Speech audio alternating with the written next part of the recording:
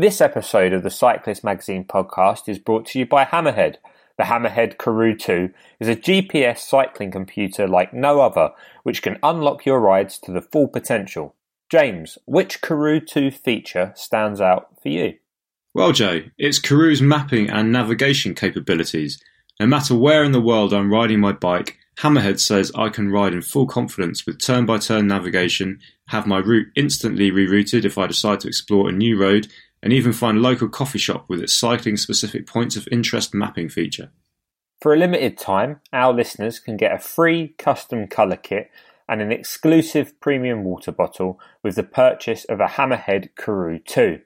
All you have to do is visit hammerhead.io right now, add all 3 items to your cart, and use the promo code CYCLISTPOD at the checkout to get yours today.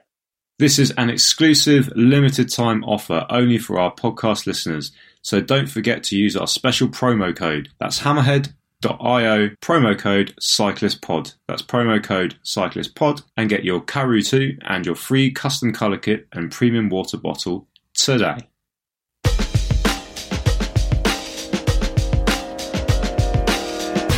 Hello, welcome back to the Cyclist Magazine podcast, brought to you in association with Hammerhead.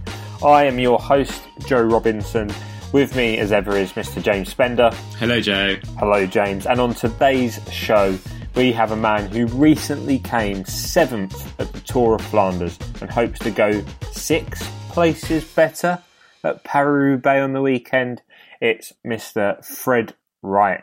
But before we get into a really interesting conversation about Haribo tyre pressures and living up north, we are going to go into some of the things that we're liking and disliking in the world of cycling right now. James, how are you, my friend? Yeah, I've tethered myself down in this wind, this incredibly high wind. Yes. So everything I've tied down like I'm on a boat. I've braced myself against all the doors. There's lots of chocks in windows to stop them rattling. But you know, we get up and we go again. It's all right, but probably not. It's not the best cycling weather at the moment. No. I did go for a run and I got lots of grit in my eyes. Oh, why is that? Well, I was just running down a road where the wind was in my face. Oh, so it's blowing grit off the surfaces into your your poor eyes, and you've got light eyes. So I'm going to assume that you have sensitive eyes because you have a very blue eye. Is that lighter? So lighter eyes are more sensitive. Really? Yeah. I mean, I'm quite sensitive as a person. Soul and eyes. Yeah. So that would make a lot of sense. Yeah, like you, I have light eyes, James, and I'm terrible whenever it gets sunny. Even in, that like weird overcast where it's bright. I do. That's the worst for me. I can't see a thing. Whereas my other half, Jade, she has the darkest of brown eyes, like a black hole, and she can look directly into the sun and it will blink first. Well, no, that makes a lot of sense. I remember actually working on a farm in Australia with this guy who's obviously called Keith because he worked on a farm in Australia. Yep. And his eyes, he had blue eyes, I can still picture them. And he'd go inside into a darkened room compared to the searingly bright outside, and his pupils wouldn't dilate. His pupils were permanently at a tiny aperture. Wow. It was very odd, like tiny little pinpricks. How blue were his eyes on the Paul Hollywood and Robson Green? They were Paul Hollywood. They were definitely Paul Hollywood's level eyes. Yeah, definitely. He also looked hunted. He looked like he would, he'd do a good turn in Wolf Creek. Yeah. Okay. Good. Yeah. But sorry, we digress. We digress. Don't like. Yeah. I'm going to assume that the thing you don't like is wind. No, because the thing I don't like. No, because we always talk about weather. Yeah. The thing that I don't like is I've just stripped my commuter bike. And two things. Your lovely Eddie Merckx. Your beige Merckx. My beige Merckx, my beige Taiwanese Merckx, which looked like it's been welded by the guy that was leaving on Friday afternoon. The best thing about your beige Merckx, I love that bike, it's a beautiful bike, listener, is that the typography on it looks like someone who only just realised what paint on Microsoft 98 was. I love that old Merckx logo. That's my favourite. It's the classic logo from the 80s. They've completely balls that one up by changing it. So did a strip every now and again, like strip down, completely clean everything, put it back together. That is how you make your bike feel like a new bike, basically, is you just clean it really well and you put it back together. In that process, two things have come to light. Number one, as sensitive as my eyes are and my soul is, my hands are also very sensitive. And cleaning products, because I don't like wearing gloves. I don't even know where my latex gloves are. I don't even know why I'd have latex gloves. It just sort of damages your hands, doesn't it? It leaves them quite dry. But you know, I did achieve a good finish with a bit of T-cut on the old Eddie. So I went old school and got a bit of T-cut formula and buffed out some paint, so that was pretty good. But yeah, havoc with my hands. I've been using a lot of moisturiser. But also I have realised that he's not long for this world. There's a crack down the weld in the bottom bracket. It's been there for donkey's years, but it's now starting to kind of open up.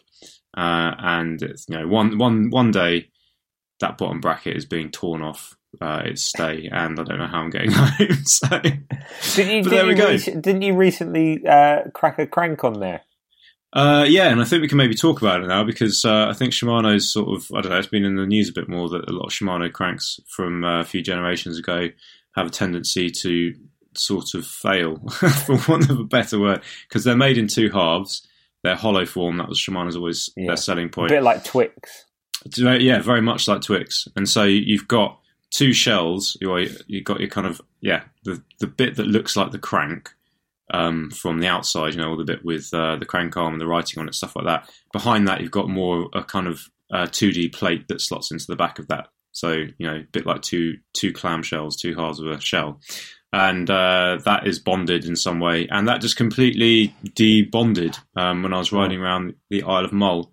And I had to go and get some zip ties from a hardware shop and zip tie it back together and pray that it didn't just snap on the way home. Because it was like, you know, that would have been game over. No way I'm coming back from that. Yeah. Because the pedal would have just fallen off. Mm. Well, because you're very intuitive and very technically savvy, you were able to do that. I wouldn't have been able to do that. I could fix anything with a zip tie. Basically, yeah. And what are you liking, James? Well, you know when you charge your electric toothbrush, which you haven't charged for a few days? All right, little fact for the listener and for you, James.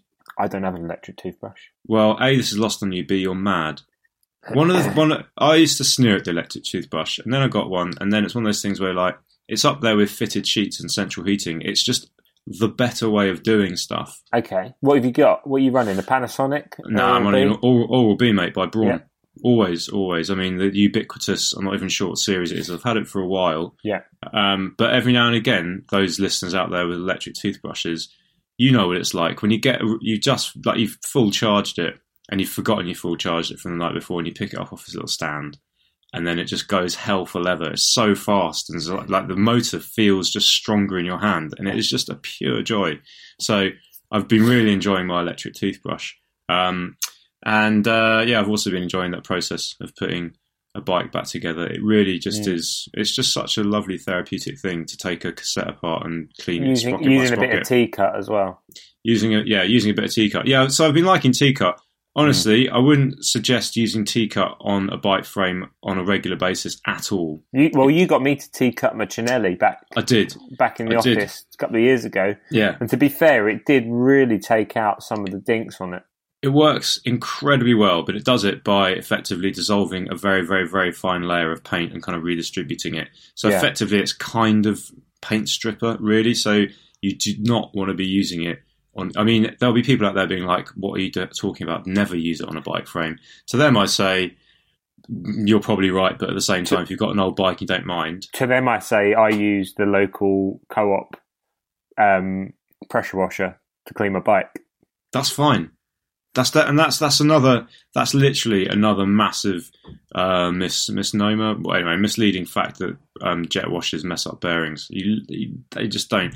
Oh, I'll tell you what though, Campagnolo 1-inch classic ball bearing headsets.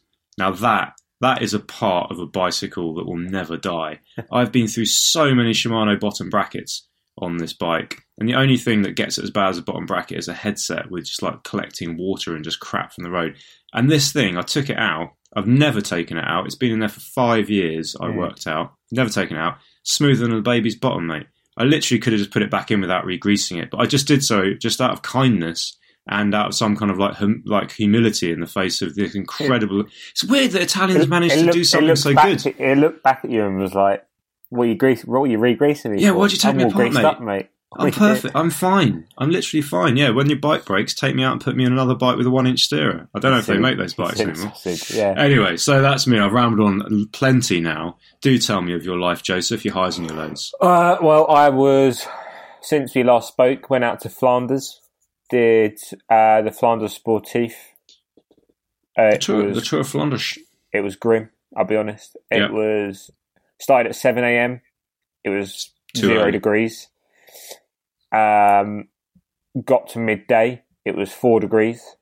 Wind chill factor, still minus temperatures. Poof. There was snow at the top of the Eichenberg and the Wolvenberg and the Leyberg. It was horrible. The wind was biting. I hadn't done a ride longer than 60k since last September. I rocked up thinking, 180k. Yeah, that'll be easy. Easy. Yeah, I did a half marathon the other week. Everyone, by the way, did you hear? Half marathon, me, the other week. Got 120k in, got back to Oudenaarde, pulled the pin. No, couldn't do it. Really? Yeah, I just couldn't bother. And my knee was hurting, but I realised why my knee was hurting, and it's the root of the thing that I'm not liking. Slipping seat posts. Slipping seat posts? My seat post slipped 8 centimetres from ride start. Was there any seat post left? Well, I have it quite high, as you know. It's a 54 centimetre frame. Small frames have a lot of seat posts. I have a carbon Bontrager XXX seat post in that alloy bike.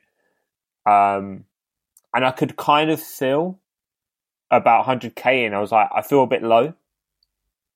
And I assume from riding the cobbles, obviously the casse and up the cobbled climbs, I just kind of progressively just dipped it down and down. But I was suffering so much with just the general fatigue that I didn't notice it was because I was obviously riding in a completely different position. Got home and I was like, that looks a bit low. Got my tape measure out and was like, that'll be why. It slipped and it slipped a lot. Yeah. And I just didn't notice it at the time because I was in a real box. Yeah. Basically, the Tour of Flanders Sportif, there's like 4 lengths. The first 2 lengths are like 80k, 140k, fine. Then there's like the big boy, the 270k or whatever it is that leads from Antwerp. It's basically the race route.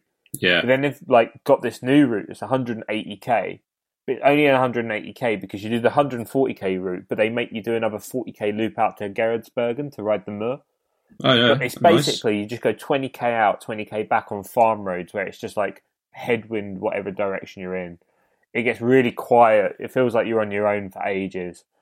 And I think that's what done it. It weren't the climbs for me. I was getting up the climbs fine. It was just the moral, like the mental battle of riding over those horrible, like not even the cobbled ones, the concrete roads with the dung, dung, dung every 20 metres. Yeah. And I love my Cinelli, but alloy bikes are really uncomfortable. Yeah. Especially ones that only take 25mm tyres. And so, ones that have got you pedalling with your knees up around your earlobes. Exactly. Yeah.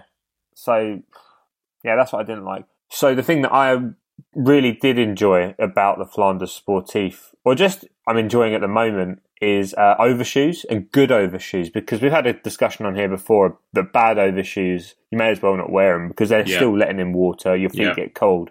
But I've got a set that are from Castelli, obviously. The Scorpion brand, as Jade calls them. She goes, got the Scorpion brand on today. I do. That is their official name. Yeah, the Scorpion brand. And it's the Castelli Intenso UL shoe cover. Now, they are £70, which is quite a lot. But I would argue if you're using them throughout winter to commute, they're actually sort of worth the money. Made with Gore-Tex Infinium Windstopper technology. If anyone's used Gore-Tex Infinium Windstopper, you know it is genuinely Windstopper. They're insulated, got like a fleece on the inside, so they were super warm. What I did really like about them is that the bottom has a Velcro closure. So instead of it being that kind of them 2 holes, one for your cleats, one for your heel, it was sort of open at the bottom, which makes it really easy to get the overshoes on. You kind of hook it onto your toe and on your heel, and then you close the Velcro, and then you do the big zip up at the back. And I mean, it was dry, so I didn't have to worry about water getting into the shoe. But I did use them the other day when I got home, and it did rain, and it did do a really good job at keeping the water out. But they were very good. I'd recommend them to anyone. They're recommended from 0 to 14 degrees. There you go. But it was mainly the fact that, they kept my toes really nice and warm. Because I think if I'd have been there and my toes and hands would have got cold, I'd have probably abandoned a lot earlier than the 120K. You would have done the shorter street. Yeah. You would have done the 80K. I'd have done the 80K. And also, shout out to a long-time listener of the podcast, my dad, because he did the entire 180K sportive. Well done, Paul. 58, 57, 58. So he's getting on a bit, but smashed it all out. It took him like 8 hours, but he'd done it all. That's well fast. Or 9 hours, all 18 climbs, 19 climbs. I think there's more climbs in the 180K sportive than there is in the actual men's race, because they take up the climbs that they don't do anymore. So, fair play to him. Well done, mate. Well on, Paul. But look, we could ramble on all day about overshoes and sportives, but we're not, because we've got Fred Wright to talk to, who went one better than me at Flanders. Only one better, in that he finished the men's race and he came 7th.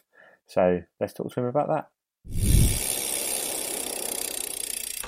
So Fred, you're back home in Manchester now, but on Sunday, Flanders, 7th.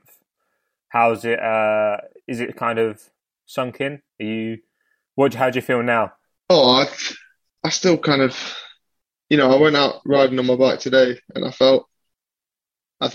still felt tired from Sunday, and I was sort of thinking in my head, I was like, this is not, how was I top 10 at Flanders? Like I'm feeling rubbish. So no, it definitely has. I don't think it has sunk in. It's pretty special race to be up there in, and it's just been nice, because it's just getting sort of messages, and because everyone was watching, like in terms of family and members of my old cycling club. So I've had loads of people to saying well done and everything. So no, it's great. And because I saw your old man was out there, wasn't he? He was out roadside watching the race. So that was pretty cool. Yeah, he was on the Clermont. I think there's a club sort of trip every year to Flanders. They do the sportif the day before and then watch on the Clermont, always in the same place. So the first time up, it's not as stressful as the second and third time. So I was sort of like, I knew where they would be, but I was looking out for them. But I think I heard one go on Fred, and that was it. Like I didn't actually spot him. There's a photo of that someone took of my dad, and he is shouting in my ear, like in the photo. And I didn't even see him. Like, that's how many fans were there. It's mad. Because that's one thing that's worth noting. So that was your third Flanders, wasn't it? So you did you 2021, but obviously there was no crowds. So no. This was your first year of getting that proper Flandrian experience of. I remember Geraint Thomas once saying that you hit the Clermont and you can just smell beer and chips and just it's like a wall of sound. What was it like, especially when you was out front in the last round up the Clermont? What was that like? I think the last time I didn't notice it as much because I was just so on the limit and so trying to survive that it was almost like, I feel like I guess it's pushing you on, but at the same time, it's just, I was in such a hole that I didn't really, but first and second time up, it's crazy. It really is. Like Belgium fans and sort of do it the best, I'd say. What part of the course were you most looking forward to, having ridden it before? And which part of the course for riders, for listeners at home, would you sort of say is one to look out for? It's always the Clermont, I'd say. It's just because it's that little bit longer of, it's fairly steep at the start on the cobbles where you've got lots of fans, but then it, keeps going all the way for another sort of K and a half, and there's just fans the whole way. It's I think one of the most sort of I guess Roubaix similar, but no, there's not many kind of roads in a race in cycling where there's going to be that many people, that much kind of shouting and drunk people as well. Like it's next level. Oh, because I went. I think 2015, the year that Christoph won, and I remember Tige Benut's fan club were there, but it turns out I think they were just these mates from uni, and half of them were so drunk that by the first time up the Quermont, half of them were asleep because they'd been on it that much. But it is just a special atmosphere on the Quermont, and just because you get to see you guys come up 3 times, it's a bit unique. Yeah, like that's why everyone flocks there, isn't it? Yeah, and obviously you were you went off the front with 48k to go with Dylan van Baarle, and you got to like have that sense of what it was like to be at the front of a monument for the first time. How was that? How was that special? It's hard. I don't know. You're so focused in the moment that you kind of don't realize. You don't kind of, I've only realised that upon reflection, because I sort of, Jan Tratnik from us had like sort of pressed on over the Paterberg, and then, there was the small, I don't know how big the group was, but there was a group of us that sort of come together, and I can't, my instincts are always going to be, we've got to follow the next. Someone else will attack, so we just got to follow the next move, and I followed Dylan, and that was. Jan's on the radio like, yeah, Fred, go, go, go. And then that's it. You were kind of in full focus mode, because I sort of knew that I could get ahead. Like it was sort of perfect for me, because I definitely wouldn't have been able to follow Van der Poel and Pogačar on the Koppenberg. But I managed to sort of get over that with Dylan. And then they came across to us on the Tyenberg, which was perfect, really, to sort of put myself in that front group of 5 guys in a monument. Yeah, it's special. When you're there, you're in that front group of 5 with Valentine, Madouas, obviously, and as you said, Pogačar and Van der Poel. Is there much chat, or is it just like head down now? This is full tilt racing. When I was with Dylan, and Dylan was sort of like, I think one time he sort of said, "Yeah, come on, Fred, let's keep going," because he was doing the majority of the pulling, I'd say, compared to like I was suffering, like. I was just doing my best to try and survive, because I knew, you've still got so many climbs to come. Even at that point, you've still got to do, you're always in the back of your mind. You're like, okay, I've still got to do the Quermont and the Paterberg one more time. Like you've still got to have, 2 bullets left for that. So yeah, because I guess a lot of the time, you would have watched races, and everyone's watched races where there'll be a guy out front, 30k to go, and then you look back at the results and they came like 40th, finished 5 minutes down, because there's so much road and so much more racing to be done that you could explode properly. No, exactly. And go be out of the back properly. So for you to manage to, obviously you end up sort of not being able to respond on the last time up the Paterberg, but managing to hold on for a top 10, that's like, must be one of your probably best rides you've ever done, I'd assume. Oh, it's by far the best ride I've ever done. I think what was great about how we kind of came into it as a team is, we were all staying, so the team sort of changed up, so we're all staying in this villa. Oh, I heard about that. Instead of in a hotel. And so we did actually a lot of, obviously I kind of would look at the course and like see the climbs, you do a recon and everything, but we were really kind of watching the races, the previous editions, like, it's always just on in the background if you were down in the living room, like in the days leading up to Flanders. I feel like, when you spend so much time sort of talking about the race and how it's going to go, I've never felt so sort of prepared for a race. Yeah. Like I didn't maybe think I was going to be in that group of 5, but I kind of knew, because I was feeling good as well on the race on the Wednesday, that if I was lucky without crashing or puncturing, I had a feeling that it was going to be a good race. And I'd say I've not really had that before. You're always a bit like, oh, I don't know what but I was sort of quietly confident that it was going to go well. I was going to say, like, how much of a surprise was it, and was your performance to you, and how much of it is orchestrated by the team? So, kind of within that, are you fighting over the radio to just go and put all your chips in, and the team say, no, hold back, that's not part of our plan? Or are you getting pushed from the radio side being like, Fred, you're in an amazing position. You need to do something with this. Well, we were on the back foot basically, but because we'd missed the move. This is, I think, we'll be talking about it in this. We're having a sort of meeting to discuss Flanders after this, so we'll be talking about what went well and what we could do better. But we basically missed the move that went on top of the Berengeries, which is like an early climb, still with quite a long way to go. But when there were 15 guys up the road and we weren't in it, and everything came back together on the second time Quermont. But obviously, it would have been better to be there. But yeah, with the radio, like, I don't know, it's a trick. Like Mate had said in the radio, guys, I'm sorry, I'm not there after the second time Quermont. So he's like, it's up to you, talking to me, Jan and Dylan, like, it's up to you guys to, orchestrate and try and sort of play the race.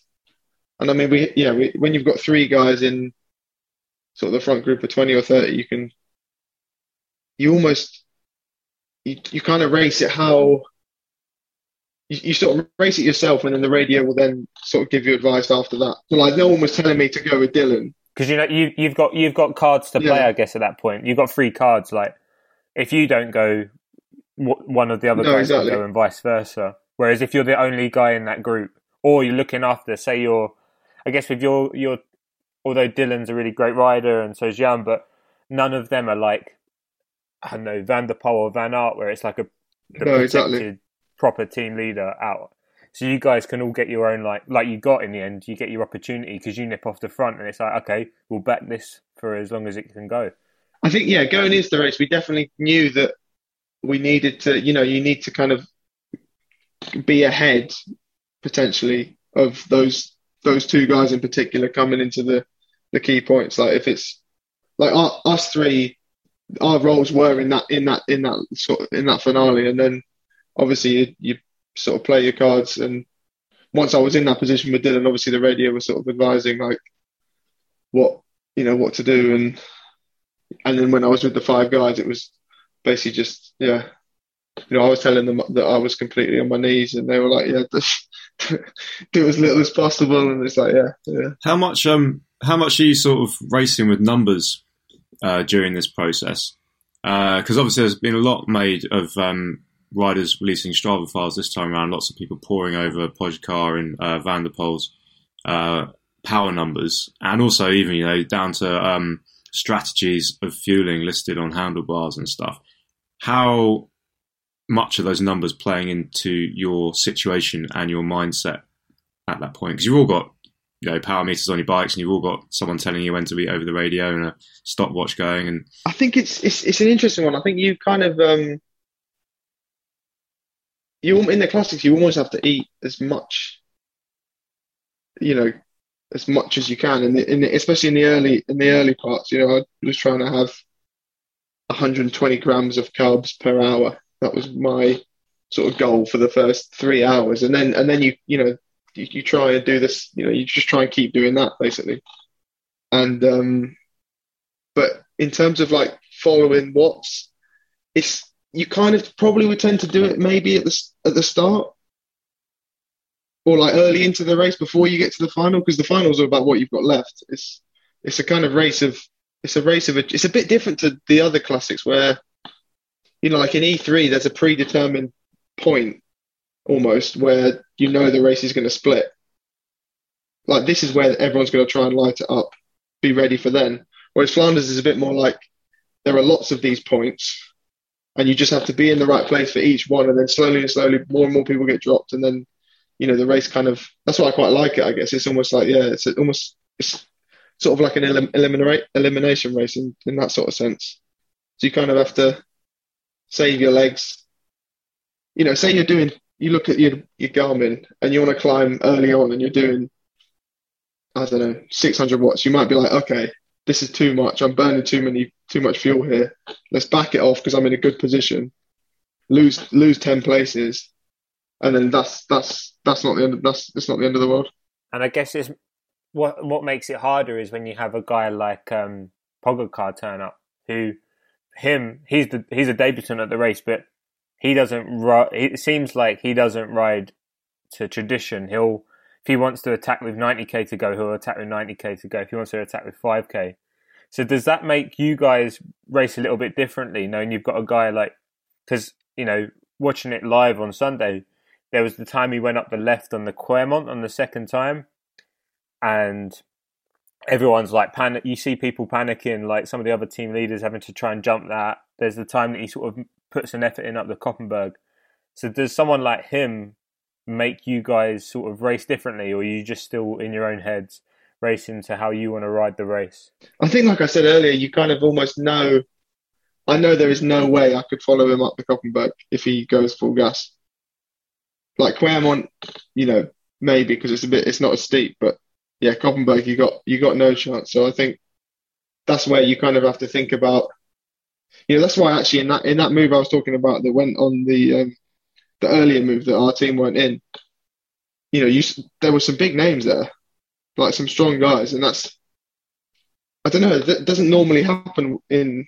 You got like Pedersen was there. I don't think in previous editions there's been that many big names in a front group with 100k to go. It's kind of like, I think everyone in there is thinking, well, at least I'll be Pogačar can come to me sort of thing, and that's what did happen on that second time Quermont.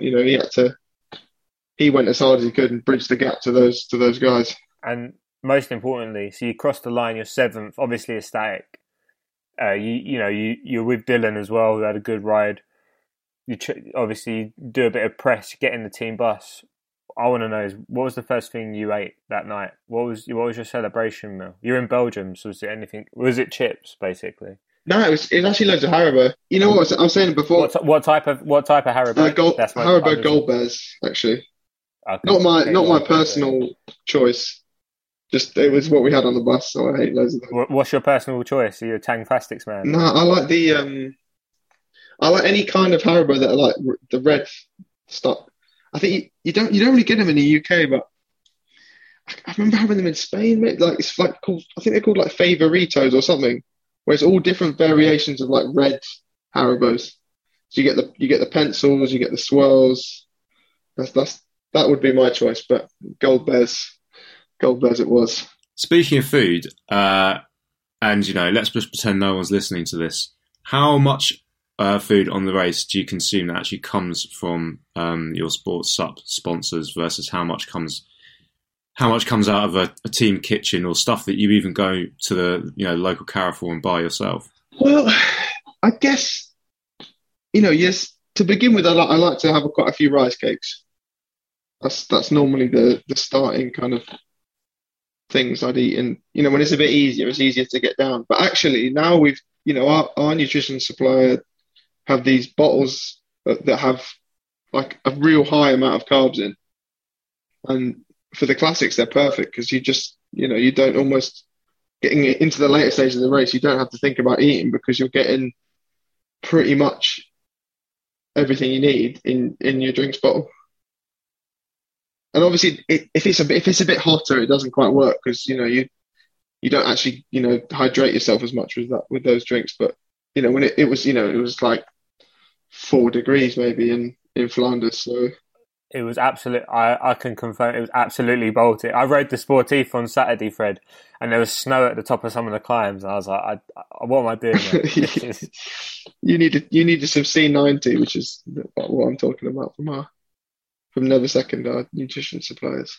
How do you prep for that over, you're Manchester based, so obviously you can almost guarantee you got some cold weather coming your way most of the year. But at the same time, I've ridden in Flanders, there is not many places on earth that compare to it in terms of just its sheer consistent kind of exposure, the brutality of just constant like chipping away at you bergs from short little ones to longer ones, and then the cobbles. How do you emulate that in the build-up to a race like Flanders? I guess you kind of, because Flanders is at the end of a block of lots of classics, so you almost sort of build in to the classics, that classics block, like E3 and Waregem and Gent-Wevelgem. They're all, it's all similar kinds of efforts on, I guess, yeah, similar kinds of climbs. And in the sort of 2 weeks leading into, you're almost thinking about the classics. You're thinking about it a month, 2 months before, because obviously I did Paris-Nice, and then the classics. So you almost like Paris-Nice is where I'd get the final bit of base for the classics. And then before Paris-Nice, I guess I was doing lots of just shorter, intense intervals. Luckily, in the peaks, there were so many short, steep climbs that it's pretty easy to whack out the sort of efforts you need. In terms of cobbles, it's a bit more difficult. There's one climb just out of Alderley Edge, but I don't really do it that much. I've always wanted to get the KOM though. Because there's quite a few up in up your way. I know there's like a really steep one in Halifax. It's like 30%. I don't even know if it's rideable, but the one that's like maybe even the steepest hill in the world. Is that the Hovis Hill? Used to be in the Hovis advert. There's that cobbled one, isn't there? Somewhere up north. I don't know. And then there's one called Corkscrew, which I've heard hard. Corkscrew. Never done any of them. I'll tell you what you do. Oh, is that south? Is that south in Surrey? Oh, there's one. There's loads down. So I mean, we haven't touched upon it yet, Fred. But you're originally from South London, which, as we all know, is the perfect place in the world to grow up to become a Tour of Flanders champion, because you can't ride for more than a kilometre without hitting 20% climbs. No, it's true. So, but one thing I think you don't appreciate, and this, I don't know if this is the same when you're racing, is the lack of hedges in Flanders. And it might sound silly, but when you ride in the UK and you ride through the lanes, through country lanes, you normally got that sort of like bit of protection from the wind and the hedge. But when you're at the top of a berg in Flanders, there's no hedge. So it can be like 2k of open road that you're just getting battered by crosswinds, headwinds. And that, because I remember, like, it's famous. Everyone says, Magnus Backstedt says it on comms all the time, that the hardest bit is actually when you get over the top of the climb, because it's flat, it's not descent, and you've got to get back on the big ring. So how hard is it to not only get that up, like the Koppenberg, but to get back on the big ring, back up to like 40k an hour? What's that like, especially when you're not in a group? No, I think you were saying on the Koppenberg, that was almost one of the hardest. It's always the hard. Yeah, you're right. It's always the hardest points. You've just done the climb. You're like, you've almost got to convince where. I think where the best attacks are made is it in that moment, because everyone's like, the climb's done. Let's just But if you can go then you're laughing. But it's a mental battle, because it's like you said, it's the hardest point. And I can think of loads. I can think of so many roads in Flanders where you get to the top of a climb and it's like you got some crosswind coming. But that's why knowing the roads for Flanders is so important, because you know where the wind's coming from. So you're like, hang on a second, when we get to the top of it, it's going to be a crosswind. Oh, so I better be a bit further in front for this climb. And you mentioned it earlier. Rather than being in a hotel this year, your team rented you out in basically like a big Airbnb in Flanders. And obviously, when you do a big block of races and stuff, and traditionally you'd be all put in a hotel, it can be kind of like a bit cabin fevery. Did it make kind of a bit of a difference, like in terms of how relaxed the team was, that you had a bit more of a homely feel, like you'd have had a kitchen, a garden, stuff like that, rather than just sort of living out of one room? How was that? Oh, I think it was, it really changed the sort of the classics block compared to last year. I mean, we had all sorts of weather, but we were having a barbecue one day, and then it was snowing the next. Like, but no, it was great. I kind of thought going into it like, we stayed there for the opening weekend, but that was only 5 days. So I was sort of thinking, 2 weeks, you spend a lot of time with your teammates and everything, but 2 weeks sort of more like living with people it's different, isn't it? But no, it was really good. How did that 2 week experience compare with 3 weeks on the road in a Grand Tour? It's more relaxed, actually. It's way more relaxed, because you have these nice days where there's a couple of times actually where you race, have a day off, race, have a day off, and then race. And you just in the day off, we just ride into Kortrijk, which is a really nice city actually, and just have a coffee, come back, and then you just chill for the rest of the day. It's kind of you just don't get that in a Grand Tour. It's even on the rest days, it's not the same as those sort of rest days, like I was saying. And before we move on to your next ambition, which I guess is going to be Roubaix in a week or 10 days time, what was your bike setup for Flanders like? Because obviously your teammate Matej made headlines at San Remo recently with his mountain bike. He's dropped a post, and so What are you going for? You going for 32mm tyres and cantilever brakes, or what are you going pretty standard? Fairly standard. I for the Flanders, I've sort of had ditched the aero bar and gone for a bit more of a standard handlebar, which I quite like for the cobbles. The rest kind of fairly standard with what other teams are using. Slightly you got the wider tubeless tyres, which are great, but yeah, other than that, that's it. It's the wider tubeless tyres and the normal handlebar. Nothing else really. Are you setting your PSI, or are you letting the mechanic do that? Oh no, I'd normally, they normally ask what PSI you want, and to be honest, I just copy whatever Heino does. Heinrich Hauser, that's a good idea. He's been around for long enough, and he's always banging on about tyre pressures. So I've now kind of known what I like, from copying him. But yeah, most of the time it's just like, yeah, okay, I'll have what Heino's got. So are you now a tubeless convert? Oh, 100%. 100%. Although I was thinking about it earlier, I haven't actually punctured yet in training. And I think, because I also have tubeless wheels for training, and I reckon as soon as I puncture my tubeless in training and have to take the tyre off myself, that's when I'm going to be like, no, I hate this. Oh, mate, when you're covered in a load of sealant and you're like 50k from home, trust me. Then it's not going to be the one. But other than that, I think it's great. They're great. I was going to say, because Sonny Cabrelli won, I think probably the first major race, first monument certainly, with tubeless tyres, the end of last season doing a late Paris-Roubaix. Did that change your kind of, or the team's ethos around tubs versus tubeless? Was that the kind of turning point? I think so. It might have even been earlier in the season at the Classics. I think we were using them. We were using them this time last year. So I think it might even have been then, because but I'd already done in 2020 a Roubaix recon before it was cancelled with those same tyres that Sonny had used. And I remember, the only other times I'd ever done Roubaix was as a junior with, I think I had like those Vittoria Pave tubs, but they were 25 and I would have had them pumped up way too hard. So doing the cobbles with those tyres, I was like, wow, this is not as bad as I remember. How much kind of choice do you get in your equipment versus, in terms of you getting to choose from the service course, tyre size, or handlebar type versus the team saying this is just what we've got on hand? I think that's what's nice, is the team sort of, I think it's kind of evolved. So now that you do get a bit more of a choice. But to be honest, I think in those Classics races, when you've got, normally everyone just does the same as what like Matej or Heino does, because they know, those are the guys those are the guys that know. So we kind of sort of all, like even before Flanders, I can't remember what size I was choosing, but I was like, oh no, maybe I'm going to try this, and then all of a sudden we were all just on the same.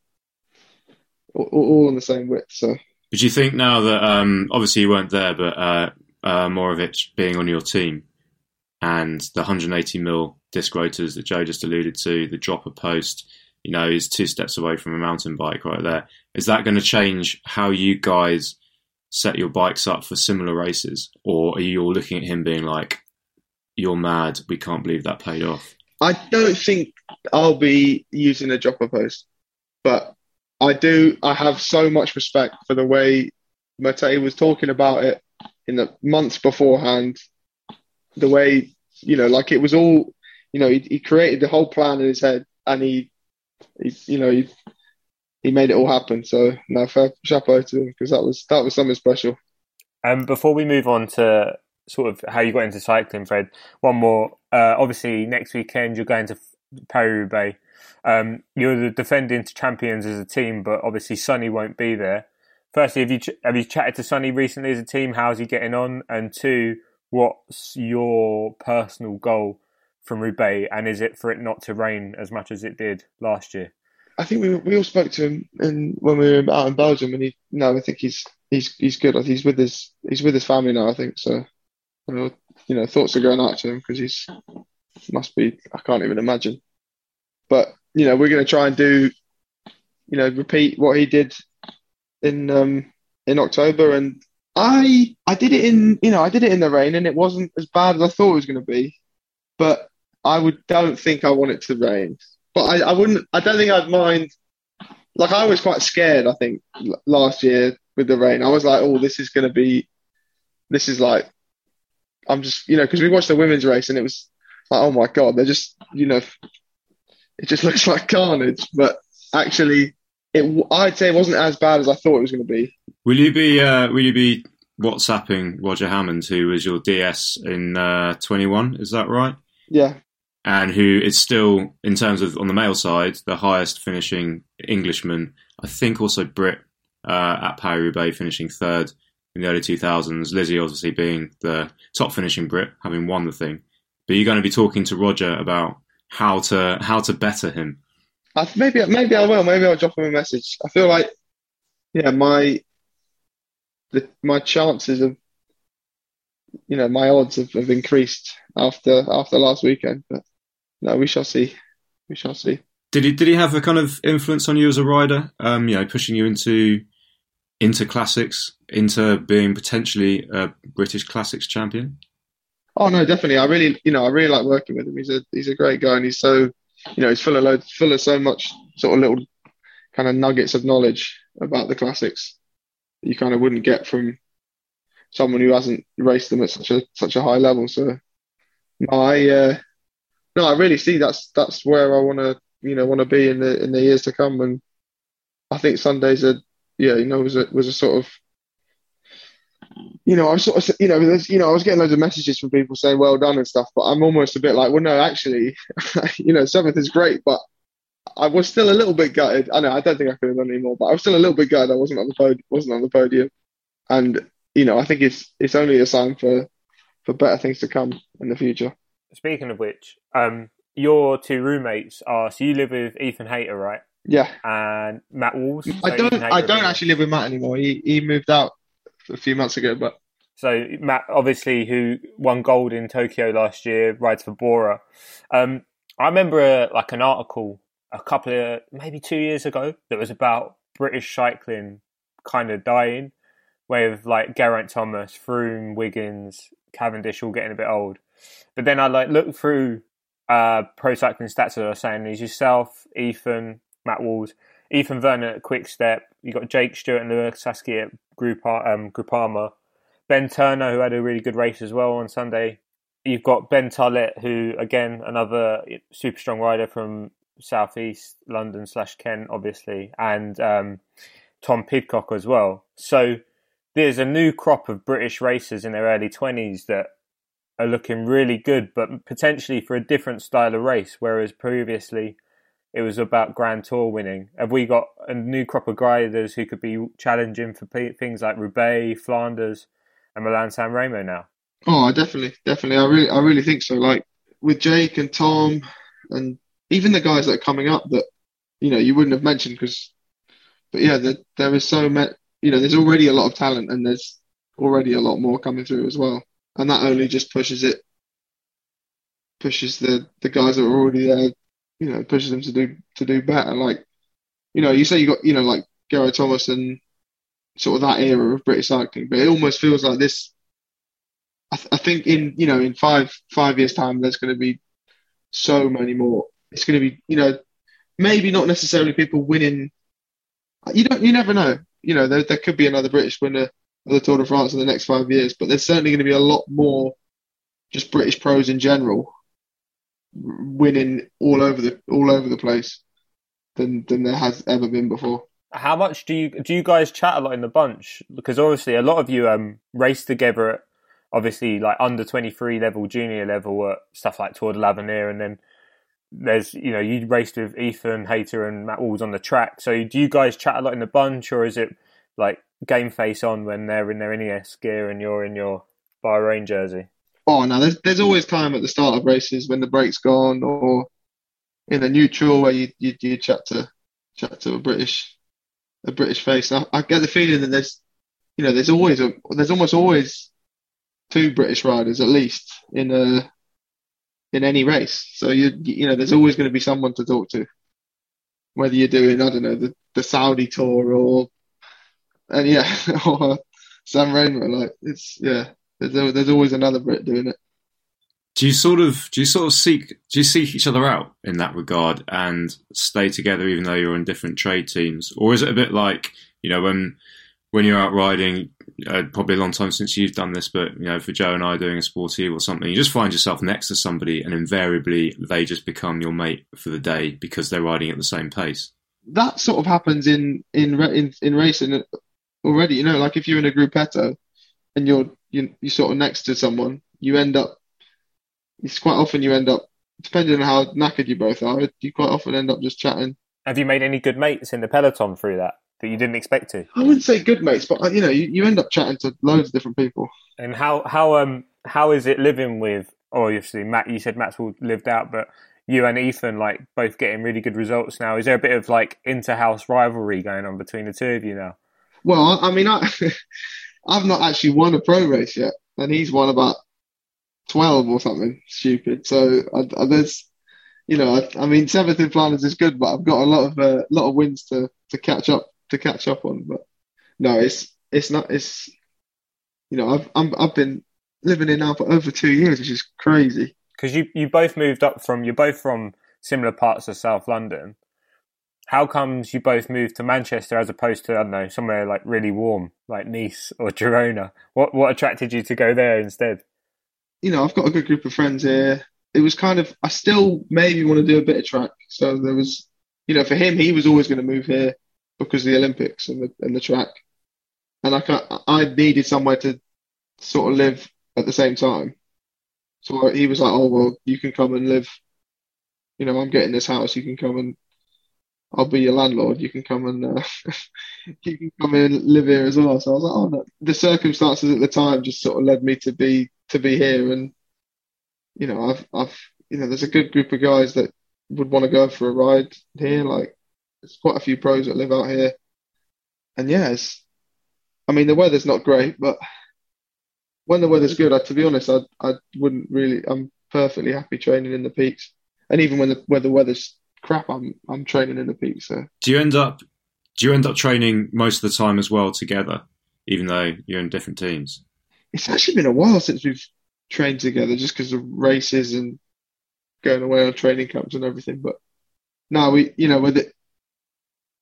us to go and meet others. We got, you know, like got a meeting spot, and no, I've got a great group of friends here, basically, and to be honest, I'm pretty happy living here for the near future. Maybe not necessarily in this house. I'm sort of looking myself to get in a place, but yeah, I'm perfectly happy here. On a technical note, what's the best thing about living up north and the worst? What do you miss about London? I don't necessarily miss London. I just miss Herne Hill, where I grew up, I'd say. No, the training here is so much better than it like you sort of said before. South London is, you know, I always was doing the same 30-minute ride out into the Surrey Hills, and that, you know, that even now when I'm back and I have to do it, I'm like, wow, I used to do this as a junior. I used to do this every time I trained. I can't believe it. There's only so many times you can go up Lambs, right? Yeah, exactly. Like, and is there as much? James will attest to this because he comes and rides down where we're from a bit.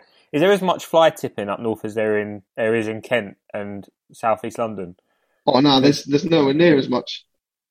The amount of times you'll turn a corner where, you know, in Kent, and there'll just be like 4 washing machines that have been burnt, or a car. It's always on Beddelstead as well. Yes, I seem to remember. There's always some on Beddelstead. Yeah, but there's not in the peaks are lovely. I'll tell you that. But conversely, though, what is the quality of the average fitted kitchen or bathroom in the peaks? Because in Kent, presumably, there's an incredibly high turnover because you often see avocado suites just on the side of the road. So someone's getting that new tub and that new that new toilet. This is true. Before we go, we got 2 more questions that I want to ask. First of all, what's the most pointless piece of cycling kit that you've personally ever bought? And who is your biggest cycling hero? Good. The first question, what's the most? I bought I think it was last year or the year before, I bought some overshoes that I can't remember what the website's called, but they sell like old retro cycling gear. And I bought some like some old like Nike overshoes, just like neoprene ones, but because they're quite old, that I'd never wear them. I just bought them because I thought they, looked quite cool with the swooshes on. So I was like, oh yeah, I'll get those. And I've never worn them. Maybe for one calf ride, but yeah, I'd say that's probably the most pointless bit of cycling equipment I've bought. And then fucking hero. I don't know. I think I'd have to just go with Wiggins, because just in that sort of 2012 era when I was really, going to I was sort of 12, 13 years old and going to the velodrome all the time and just riding my bike, having fun. It was always like, oh yeah, Bradley Wiggins, he came from this place. He also, trained here or whatever. So it was kind of always like, oh wow, I can do what Wiggins did. Good answer. Fred, thanks very much for joining us. We'll let you go. Good luck at Roubaix. Oh, well, good luck at Amstel first, and then good luck at Roubaix. Cheers. There we have it. Mr. Fred Wright, the Wright stuff. No relation to Mark Wright or Ian Wright. Even Ian Wright. Does share a name with is a relation of Phil Wright, his dad, who is a semi-famous actor who's been in EastEnders, Line of Duty, Call the Midwife. There you go. Also commentates at Herne Hill. So I'm assuming I was going to ask him if his dad had called his own son's race victory at any point in time. I'm going to assume he has. I'm going to assume he has as well. What a lovely tale. Yeah, that's really nice. And his granddad, I also learnt, is a playwright. So maybe one day he'll get a play written about him. But until such time, really good ride from Fred at Flanders. This is going out before Paris-Roubaix. He might improve on that result and do really well there. Wouldn't be surprised if he did. And if he did do that, James, he'd be riding on a set of tyres that you'd very much approve of. 30 mil. 30 mil? I mean, it's probably 2 mil too narrow these days. Give me 32 mils. Yeah, no, 7 mils too wide. Yeah. To fit in the frame I ride. So that's about 11 mils too wide for you. Just at the end there, I don't know, at this stage, we don't know if we'll leave it in or not, but Fred did just say that he was running 3.5 bar at Flanders, which is 50 PSI. And 50 PSI. 50 PSI. And what's Fred's weight? Should we look Fred's weight up? Do you want to have a guess? I'm going to guess, having just seen him from his shoulders upwards. Yeah. I'm going to say 76 kilos. Oh, you're not far. I mean, we don't know, do we? Because it is the internet, and the internet is home of the nefarious fact. But apparently, it's 75 kilos. Oh. So I'd say heavy toes. I'd say Fred, you could go a bit lower than that, mate. Only 75 kilos, and you're riding tubeless. The thing with tubeless, so that's that brings. Well, that's like Valverde rode 55 PSI at Strada Bianchi. There you go, mate. He's like 65 kilos as well. They're all still too high blown pressure. Away in the wind we're currently having. Yeah, very. I can hear it outside. Hope it's not on this recording, that wind. But the shouting of a Spanish. Yeah. Sound travels in weird ways in a high rise. Let me tell you. But no, I'm a big fan of their adoption. Merida's adoption, not Merida. Sorry, it used to be Bahrain Merida. Now Bahrain Victorious. Bahrain. The name's sometimes at Victoria. Yeah, the name's working out well, lads. Should have called ourselves that ages ago. They're doing really well, aren't they? I mean, I'm going off on all kinds of tangents now. Really well. They won, obviously, Roubaix last year and then won San Remo. Yeah. What are they? The new Quick Step? Well, are they just going to... I mean, Quick Step of the old Bahrain. Can hit a barn door at the moment. So, we say this. You watch them 1, 2, 3 at Roubaix.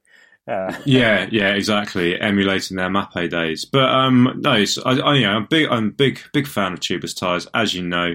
And that's what I'd ride. I'd absolutely push for that if I was a pro. Yeah. Which coincidentally, talking about Quick Step. Yeah, go on. I was going to say, last year, Yves Lampard punctured 5 times at Roubaix in that bad weather because they were on the Roval wheels that you can only use clinchers. So he didn't have tubular or tubeless. Punctured 5 times. He argued that he was the strongest rider in the race and he got robbed by the fact he had so many mechanicals. Picked pocket by the little puncher fairy. That's a difficult one to say. Anyway, but yeah, no, that's what I just totally don't understand with anyone's resistance to tubeless is, as a general rule, you can ride on a flat almost like you can ride on a tubular when it's flat. And for all of those might flat, might not flat instances, you're way less likely to flat with tubeless. When it happens, it happens. But it was going to happen with the clincher anyway. So when you're riding a race like Roubaix, where you're smashing into cobbles, you can afford to run those low pressures without looking to split any inner tubes. So it makes total sense to me. And also, you can just wacky races it. So you can, just at the last, you're coming into the Roubaix Velodrome, you're coming onto those hallowed banks, and you just smash as hard as you can into the little curb just before you get in, thus puncturing your tubeless tyre, which sprays out in a kind of Mario Kart style fashion, all in the eyes of your competitors, and then you just roll gracefully over the line on your flat tyre. That is something that I've not seen done yet, but I would like to see done. I think it will happen. That's my hot tip for this year's Roubaix. Yeah, okay. I'll be interested to know how many people are riding tubeless at this year's Roubaix. I think there'll be quite a lot doing that. I think it's Bike Exchange have been riding tubeless for quite a while now with their Pirelli tyres. Yep. Obviously, Bahrain are. Quickstep aren't because they're on Roval wheels, so they can't. At time of press, they can't. Then there's I'm trying to think. I don't think Ineos will be on tubeless technology at the moment. I don't know. There could be anyone that Shimano now doing some really good Dura-Race wheels. I know that Ineos obviously swapping all kinds of wheels all the time, but they are technically a Shimano sponsored team, and they do a nice. You never know. And apparently, so Pop Quiz Hotshot, and this is probably also wrong because again, internet forums, whatever. I haven't cross-referenced this with anyone except a Europcar PR officer, and they're obviously going to say yes. But apparently, the first team to ride tubeless meaningfully in a World Tour race was strangely Europcar in the early 2000s, 2002. Really? Yeah. So you've got some of the most resistant of riders to technology, racing on tubeless. Because Hutchinson... because of Hutchinson. That does make sense now. Pioneered tubeless Very technology. good. Their Hutchinson, is it the 4 season? The Fusion 5? No, the Fusion 5 Oh, the Fusion 5 Galactic. Yeah. Very good tyre. Yeah, that finally is a good tyre. Early Hutchinsons were like riding on leather belts that had been glued to your wheels. They weren't, I'm going to say, tubeless I know was not that good. one of the other early adopters of tubeless technology was when Katusha were riding with SRAM. Obviously, SRAM and Zip have been a long time pusher of tubeless technology on the road. So when they were riding their Canyons with the SRAM red group set and then the Zips, they rode a Roubaix a few years ago, and I think it was Alexander Kristoff at the time as their team leader, burped the wheel and I think he had the full tyre come off experience, and that put him off.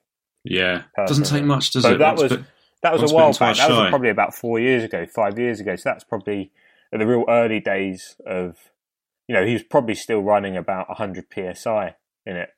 Mm. Yeah. It's interesting to hear as well. It's interesting to hear Fred write his teammates Matej Mohoric and Heinrich Hausler are so not pernickety, but invested in the setup of their bikes. You hear about other pros, for example, Bradley Wiggins, as Rob Hauser's told us before, who literally just get given a bike and told to ride it. So it's nice to see other riders like this. I know that Nicky Terpstra, for example, is infamous for sort of being more competent than most World Tour mechanics, and sets his own bikes up. He's one of those riders that actually does give feedback to bike brands. So when a bike brand tells you this has been World Tour optimized and our pro riders have helped us develop the stiffness of the rear end, normally that's a load of rubbish. But sometimes when you've got riders like Nicky Terpstra, it actually is the case. So it's interesting to hear more riders, especially someone so young as Fred Wright, sort of taking the time to really be invested in what they're riding. To embrace that tech. And I would suggest that I didn't realise how much I can never say his name. Mohoric. Yeah. how much he was pushing his own agenda there, and it was him saying, "I'm going to do this" to the team, and the team going, "Yeah, go on then, mate," as opposed to a sponsor maybe pushing for something. That's a non-sponsored seat post as well. It was a Fox SL dropper post. Fox is not a brand that has anything to do. I don't even think anything to do with World Tour teams. No, just has period. All it has to do with is X-Files. Yeah, so I'd say exactly. I'd say, and the 20th century. There were big sponsors of the 20th century. I would say keep an eye out on Sunday 17th. That's the Sunday, isn't it? It's Sunday. For riders with what look like little black boxes underneath their saddles. And this is not just on Sunday, but in subsequent races, because that would be a SRAM Red Explore, technically a RockShox, remote controlled dropper post, because they have Wi-Fi and a little block behind it as the battery plus the little servo to actuate it, as opposed to the cable operated ones, which are most prevalent on gravel bikes. So that'll be a little telltale sign. See who's running a dropper post. You know what else I think we're going to see at Roubaix? Yeah. I think we're going to see SRAM won by group sets. Yeah. I think we're going to see guys from Trek potentially running one ring at the front with a chain catcher because of the makeup of the race. You can ride that quite wide SRAM 12-speed group cassette at the back, have like a 54 in the front. I think you're going to see cantilever brakes. You always see the odd rider, especially the guys who have come over from cross, will have a cantilever on the sort of top bars there. I think we're going to see 30 to 32 mil tyres as well at real low pressures. So I think we're going to see some interesting tech actually. And I also think majority of riders, aero bikes as well. I think, aero bikes just seem to be just de facto the ones to race on now. And also, so this is a nice little tidbit for you. The part of the reason why Fred didn't win is because it is insanely hard to make a breakaway stick. And obviously he's not pedaling at this speed, but at 54 kilometers an hour, which is the kind of speed of a chasing pack when you're trying to chase down the breakaway, for a rider up ahead to ride that speed, 90% of the resistance is air resistance. If you're on the front of that chasing group, even though you are the front rider with your nose in the wind, you're still experiencing an 87 to 96% of the drag that the rider on their own is experiencing. So in essence, kind of 4%, 13% less drag. You take that to all the outer edges, those riders of a kind of flying V sort of peloton, it starts dropping down into the 70s. If you're in the mid-rear, you're experiencing 5 to 10% of the drag of the guy on his own in a breakaway, which is the equivalent energy outlay of you pedaling around about 12 to 15 kilometers per hour, which is insane. That's how much energy you're saving versus how much energy you have to expend. So it just puts people like Jens Voigt or Steve Cummings, those breakaway madmen, in a totally different light, because they are not just are they battling physics, they are battling insane odds that say they should. So arguably, if a breakaway ever sticks, it's because they've miscalculated. I mean, obviously that's kind of obvious, isn't it? But there's a severe miscalculation going on amongst the people operating the radios, commanding the peloton. Or on the flip side, those serial breakaway winners, your Steve Cummings, your Jens Voigt, your Thomas de Gens particularly, are incredible mathematicians and incredible poker players, because they know they don't break away by chance. They break away in terms of probabilities and maths and understanding what's compared to the amount of time going uphill, downhill. And they will do months in advance targeting one stage of the tour, knowing that if they get a certain amount of gap with a certain amount of time going, that they can win that stage. So, which is pretty remarkable. It's not just who's the strongest all the time. James? Joe? This has been another episode of the Cyclist Magazine podcast. Thanks again to Lindsay for putting it together as our producer. It was great to hear from Fred Wright. If you enjoyed what he had to say about Flanders and classics, we'll have more sort of similar content coming up. So give us a like. Make sure you follow us and subscribe to the podcast wherever you get your podcasts. And until next time, we'll see you again later. I've got one more thing to add, Joe. Going to say it about Roubaix. I'd say keep your eyes peeled for a suspension fork. Ooh. Same reason, because RockShox, which is an arm of SRAM, are pushing gravel, explore, suspension forks. You could fit those through a road bike if you wanted to. You might see that road bike disappear at some point during the race because it might only just do the first sort of 20k just to get a bit of airtime. But I say, that's an outside bet.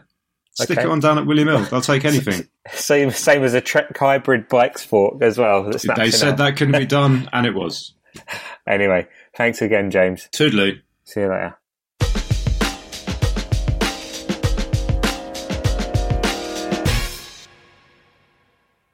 This episode of the Cyclist Magazine podcast is brought to you by Hammerhead.